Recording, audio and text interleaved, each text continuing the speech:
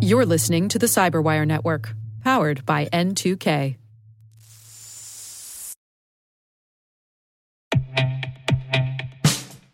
And now, a message from Cyberbit.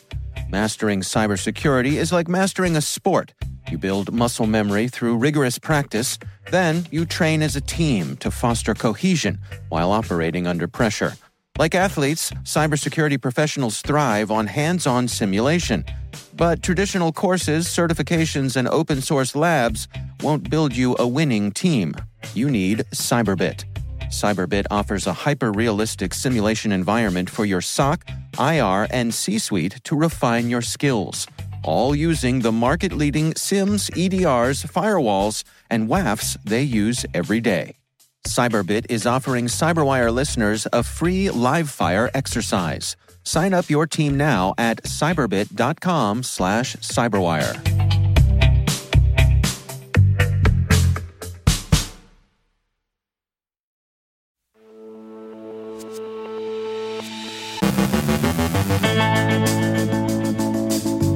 The World Economic Forum names AI a top global threat.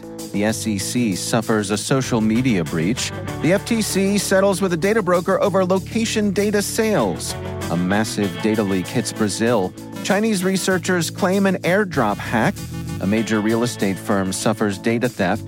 Picabot loader is seen use by spammers. Ukraine's Black Hit hits Russia's M9 Telecom. Stuxnet methods are revealed, a Patch Tuesday rundown. Our guest is Tim Eads from the Cyber Mentor Fund to discuss the growing prevalence of restoration as a part of incident response. And hackers could screw up a wrench.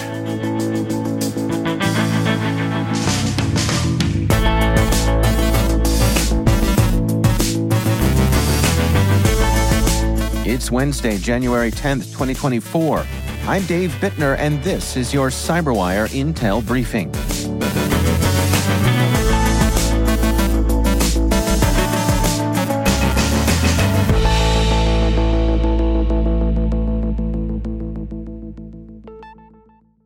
Thank you all for joining us today. It's good to have you here. The World Economic Forum's latest Global Risks Report identifies AI-driven misinformation and disinformation as the most significant short-term risks to the global economy, democracy, and social stability. Released before the Davos summit, the report, based on a survey of 1,500 experts, highlights the adverse effects of rapidly advancing technology.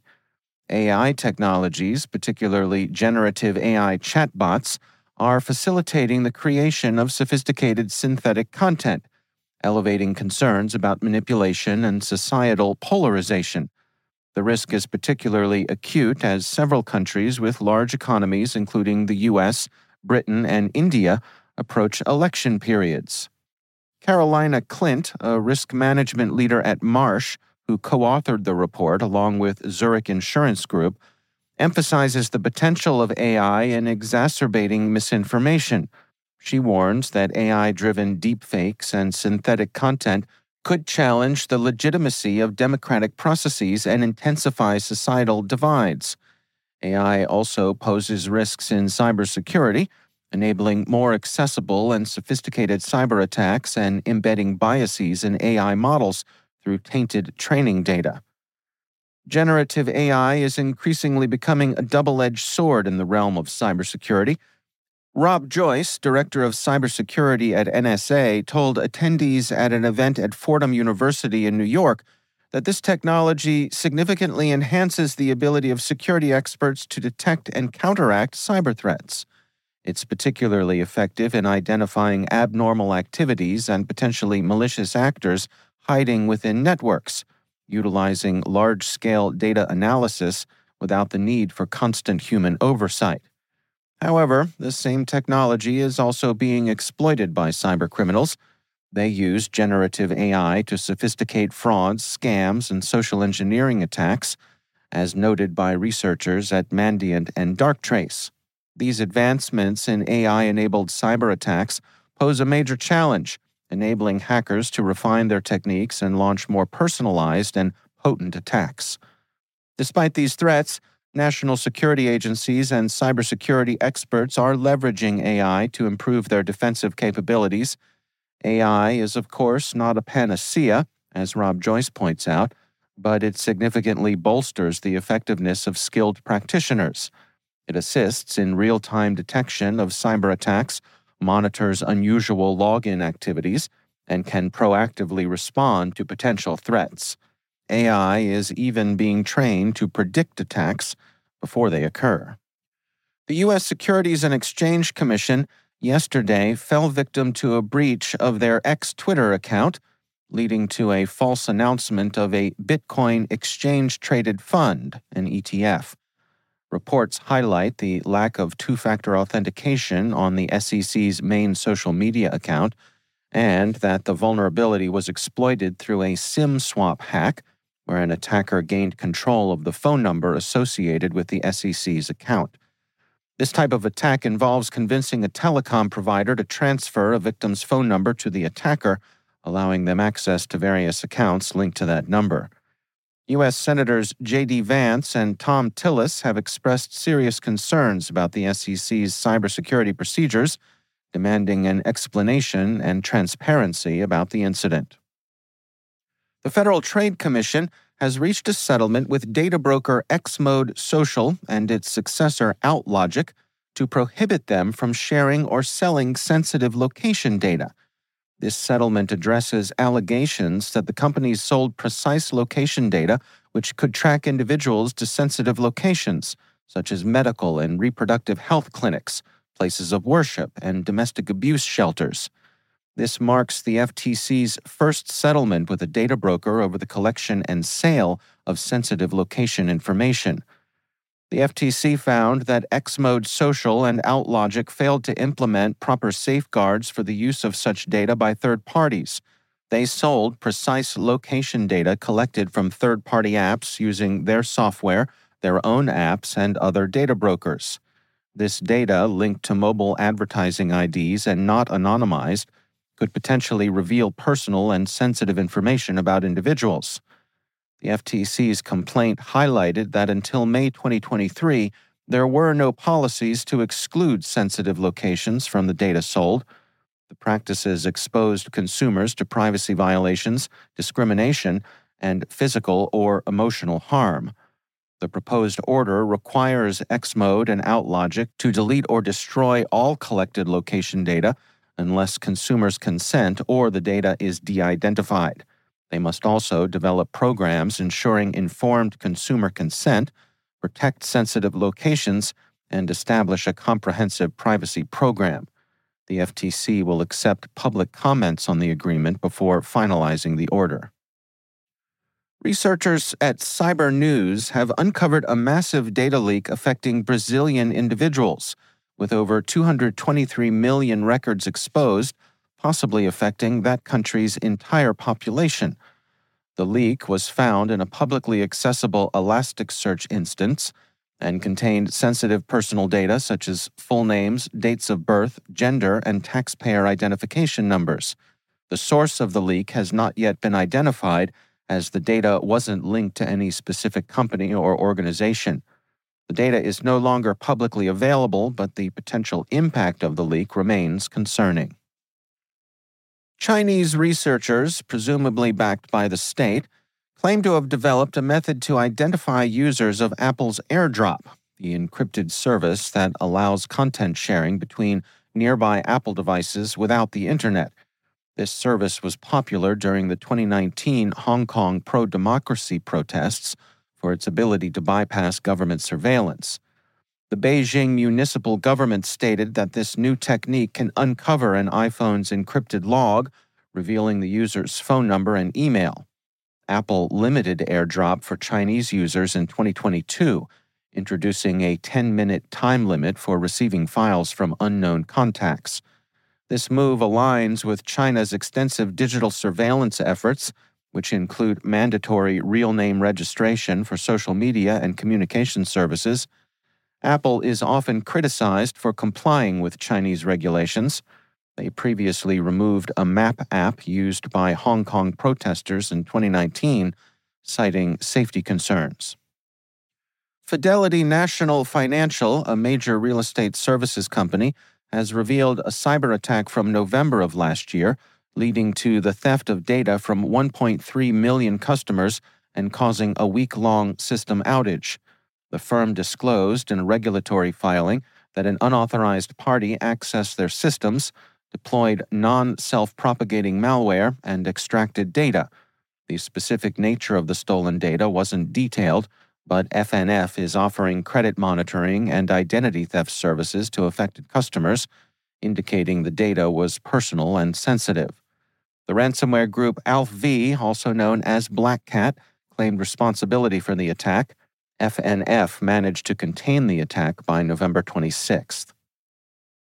Picabot, a loader malware used by the threat group Water Kurapira, has seen increased activity in spam campaigns, especially after the takedown of CACBot from June to September of 2023. Cybersecurity researchers at Trend Micro have noted a surge in these phishing campaigns targeting Windows machines. Picabot gains initial access through spam emails, using thread hijacking to appear legitimate and prompt users to open attachments that seem authentic. In an apparent response to Russia's attack on Kyivstar, a Ukrainian hacking group linked to the SBU spy agency attacked a Moscow ISP, M9 Telecom. The group, known as Blackjack, deleted 20 terabytes of data, disrupting internet service in parts of Moscow. They claim the attack is a warm-up retaliation on their Telegram page. M9 Telegram's website is operational despite claims of complete data destruction. A 2-year investigation by Dutch newspaper De Volkskrant has revealed a Dutch engineer, Erik van Sabben, was reportedly recruited by the Netherlands intelligence agency, AIVD, to deploy the Stuxnet malware in an Iranian nuclear facility back in 2010. Stuxnet targeted Iran's nuclear program, infecting and damaging numerous devices and centrifuges. It's believed Van Sabben planted Stuxnet using a water pump at Natanz's nuclear complex, although the exact method remains uncertain. Van Sabben died in a motorcycle accident 2 weeks after the Stuxnet attack. Former CIA Chief Michael Hayden, while not confirming specifics due to classified information, hinted at the high cost of developing Stuxnet, estimated between $1 and $2 billion. Yesterday was Patch Tuesday, and Microsoft released 49 Patch Tuesday updates for Windows, including 2 critical flaws. Additionally, Microsoft Edge received patches for 4 high-severity Chrome flaws. Adobe fixed 6 important vulnerabilities in Substance 3D's Stager, while SAP addressed various security issues, including 2 new hot news notes. Cisco updated 2 privilege escalation CVEs in its Identity Services engine, but 1 remains unpatched. Google's Android Security Bulletin covered 59 CVEs, with the most severe in the framework components, posing a risk of local privilege escalation. If you will indulge me tooting our own horn for just a moment, we're proud to announce that N2K Networks and the nonprofit Women in Cybersecurity organization have partnered to conduct a comprehensive cyber talent study. The study will utilize the N2K NICE Workforce Diagnostic Assessment to analyze cybersecurity skills among WSIS professional members. Participants will gain insights into their strengths and weaknesses aligned with the NICE Cybersecurity Workforce Framework. You can learn more about the study and the partnership on our CyberWire website.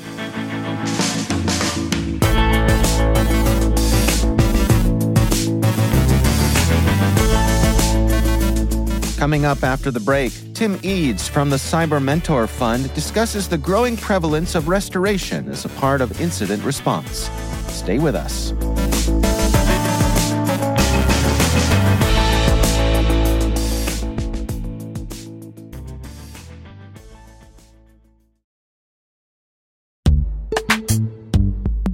Every day, your IAM tech debt grows. Your multi-generational services struggle to work together. Building an identity fabric can fix this.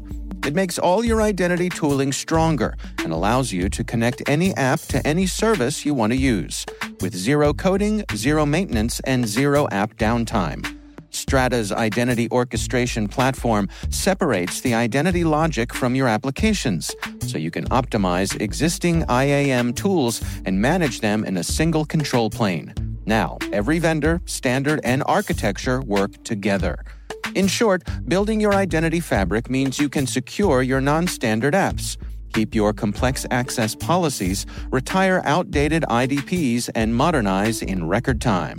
So build your fabric with Strata Identity and get rid of tech debt for good. Visit strata.io/cyberwire, share your identity priorities, and receive a pair of AirPods Pro. Offer valid for organizations over 5,000 employees. Connect today at strata.io/cyberwire.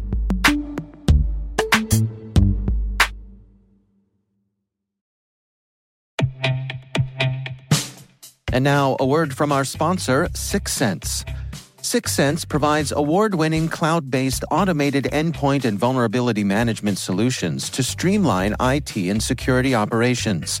With its advanced platform, businesses gain complete visibility and control over their infrastructure, reducing IT and security risks and optimizing operational efficiency. With 6sense, you'll get real-time alerts, risk-based vulnerability prioritization and remediations, and an intuitive automation and orchestration engine so you can focus on your core business goals, confident in the knowledge that your enterprise is secure, compliant, and running smoothly. To learn why enterprises choose 6sense, visit 6sense.com.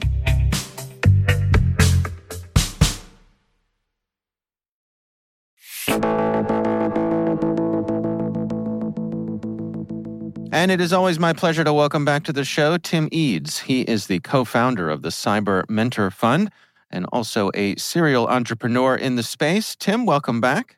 Dave, great to be here. So I want to talk today about incident response and some of the evolution that you are seeing. There's some shift in terminology that's happening. Yeah, there definitely is, Dave. Gartner has proliferated this term, response, XDR, MDR, NDR, HDR, whatever it is. But the response is kind of, well, what is it? What does it actually do? And it's meant to be broad, but it's not in the terms of the business owner. What we should be focusing on now, and I think we will focus on going forward, is restoration or reconstruction, getting the business back up and running. Incident response, obviously is tied to really BI, business interruption. And as you start to see cyber insurance, that market is maturing. I've invested in 3 different companies in that space at different levels. As cyber insurance starts to mature, it's all about business interruption, getting the business back up and running. So when you see, ransomware attacks, whether it's Caesars or whatever it may be, what people care about is finding the bad guys, understanding the forensics to do it, having the fidelity of the forensics to make sure that you extract them out of your network, but they're measured on getting the business back up and running. So response, in my point of view, would be part of it, but really the bigger part is get the business back up and running. And restoration is absolutely key to this. And that's how I think people are going to look at it over the next 10 years. How do you define restoration? I mean, what's the nuance in that particular turn of phrase? Well, let me give you an example. So there's a company that we know that we're Cyber Mentor Fund, our investor, and that we're very close to. A large food company got compromised recently. They get the call I think it was on Monday. They were in there by Tuesday, physically, the engineers were, to extract it. They also got, actually it was interesting, they got the call from the food company, from the insurance company, and from a forensics company. And they fly in, and their job is to get the business back up and running. Think of it like Colonial Pipeline. Everybody remembers Colonial Pipeline, particularly if you're on the East Coast. Then you sit there like, okay, yeah, I got bad guys on the network. That's not a response. That's not enough of a response. I needed to get back up and working. Otherwise, people can't get to work, and otherwise people don't get heating and all the other stuff. So response has to include restoration. Otherwise, it's like observing a problem and doing nothing about it, which is not the path we should be going down. How should folks be setting their priorities and planning their resources to make this happen? Yeah, I met a DFIR company, a digital forensics incident response company, the other day, and they were doing this is the big one, right? They were doing like 2,000 or 3,000 incident responses a year, and so as we start to look at this problem, getting the business back up and running has a series of metrics that when a compromise has happened, whether it's ransomware or not, the metrics have to be tied from a security professional perspective to getting the business back up and running. But you can only do that with, like I said earlier, the efficacy of getting the forensics right so you know what you're restoring it is appropriate, because otherwise you're just going to go back to a known bad state, and you need to go back you need to get to a good state very quickly. So the metrics will be tied to a certain extent to your cyber insurance policy. What did your policy say, and what is your business imperatives? Like a company that we know is looking at Air Force substations as they get compromised. How fast can they get back up and running? That's a big deal, right? I guess it's one of those things that sounds like it takes one amount of effort in theory, but then, I guess it's that old thing, and no plan survives contact with the enemy. Right. Yeah, you have to have a plan for it. And people talk about business interruption all the time, like if there's a misconfiguration and the server goes down because of a failed whatever. Cyber guys obviously talk about that more and more and more. But in the world of the incident from a cyber perspective, business interruption is going to be and business restoration is going to be the terminology going forward. And Gartner is gradually changing that word response. They actually use the word reconstruction now more, but it's got to get more business vocabulary, because they've got to get the business back up and running. Is this a matter of also making this easier for the folks at the board level to understand what we're talking about? Is this a word that resonates with them? It absolutely it does. I think this is a great part of, a lot of the board reporting right now is, do I have the right controls in the right place, doing the right things?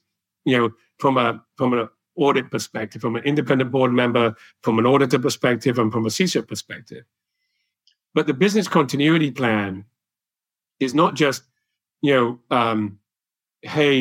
this developer did something bad and this server got taken out. But it's also got to, and it does tie into incident response, but the measurement on business interruption and the way that the cybersecurity companies have got to think about it differently. Because the life of the CISO, they've been talking about business continuity for ages. But the security companies, partly driven by Gartner, don't talk about getting the business up and running enough. That's my basic point. The CISO will talk about business continuity all the time, but the cybersecurity companies don't. And they've got to take that point and make the business come back quicker if there was an attack. It's funny. It reminds me of an old friend of mine was a commercial real estate insurance agent, and he said he would ask his clients to imagine a Wile E. Coyote smoking hole in the ground and start from there. And he said that visualization often helped them sort of ground themselves as to, what do I need to prepare for, possibly? Yeah. I mean, you can have all the best detection and prevention things in the world, but eventually you're going to get attacked. But my frustration is with the security vendors, not with the CISOs, to be clear. They have to be more aligned with the business and talk about how they get somebody back up and running. All right. Interesting stuff as always. Tim Eads, thanks so much for joining us.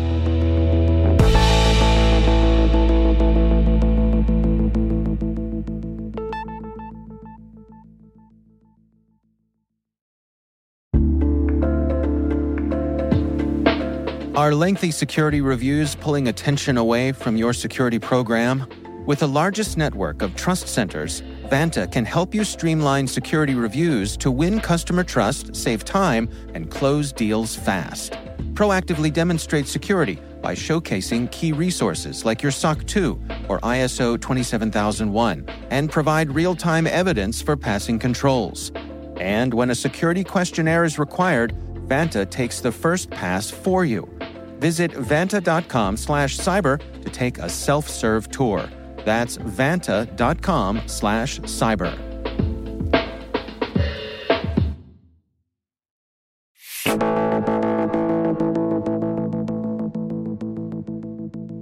And finally, researchers at Nozomi have discovered 23 vulnerabilities in the Bosch Rexroth handheld nut runner, a network-connected wrench used in factories around the world.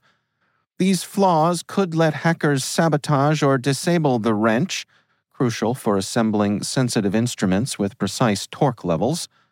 Nozomi says these vulnerabilities could allow unauthorized remote code execution with root privileges. In a wrench, hackers could potentially install ransomware.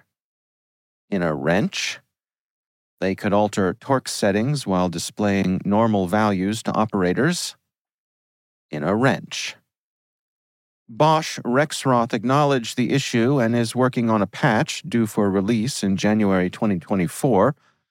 While mass exploitation is unlikely, the risk of work stoppages or tampering with critical settings warrants installing patches when available. It seems, in this case, it's the wrench's security that needs a little tightening.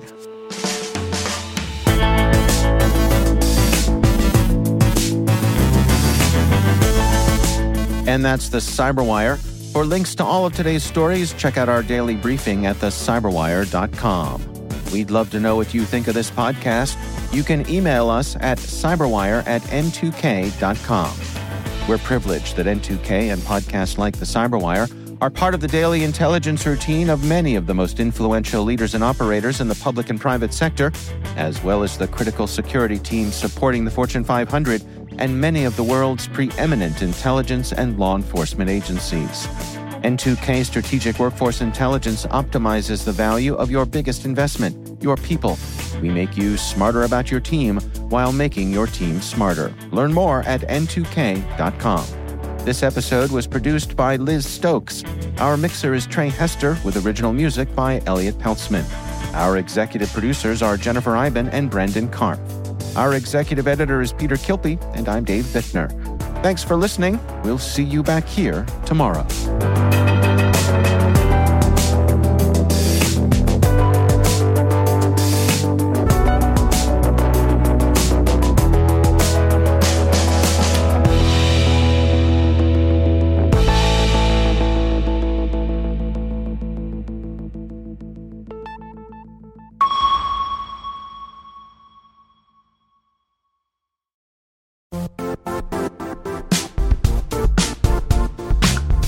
And now, a word from our sponsor, Zscaler, the leader in cloud security. Cyber attackers are using AI in creative ways to compromise users and breach organizations. In a security landscape where you must fight AI with AI, the best AI protection comes from having the best data. Zscaler has extended its zero-trust architecture with powerful AI engines that are trained and tuned by 500 trillion daily signals. Learn more about Zscaler Zero Trust Plus AI to prevent ransomware and AI attacks. Experience your world secured. Visit zscaler.com/zerotrustai.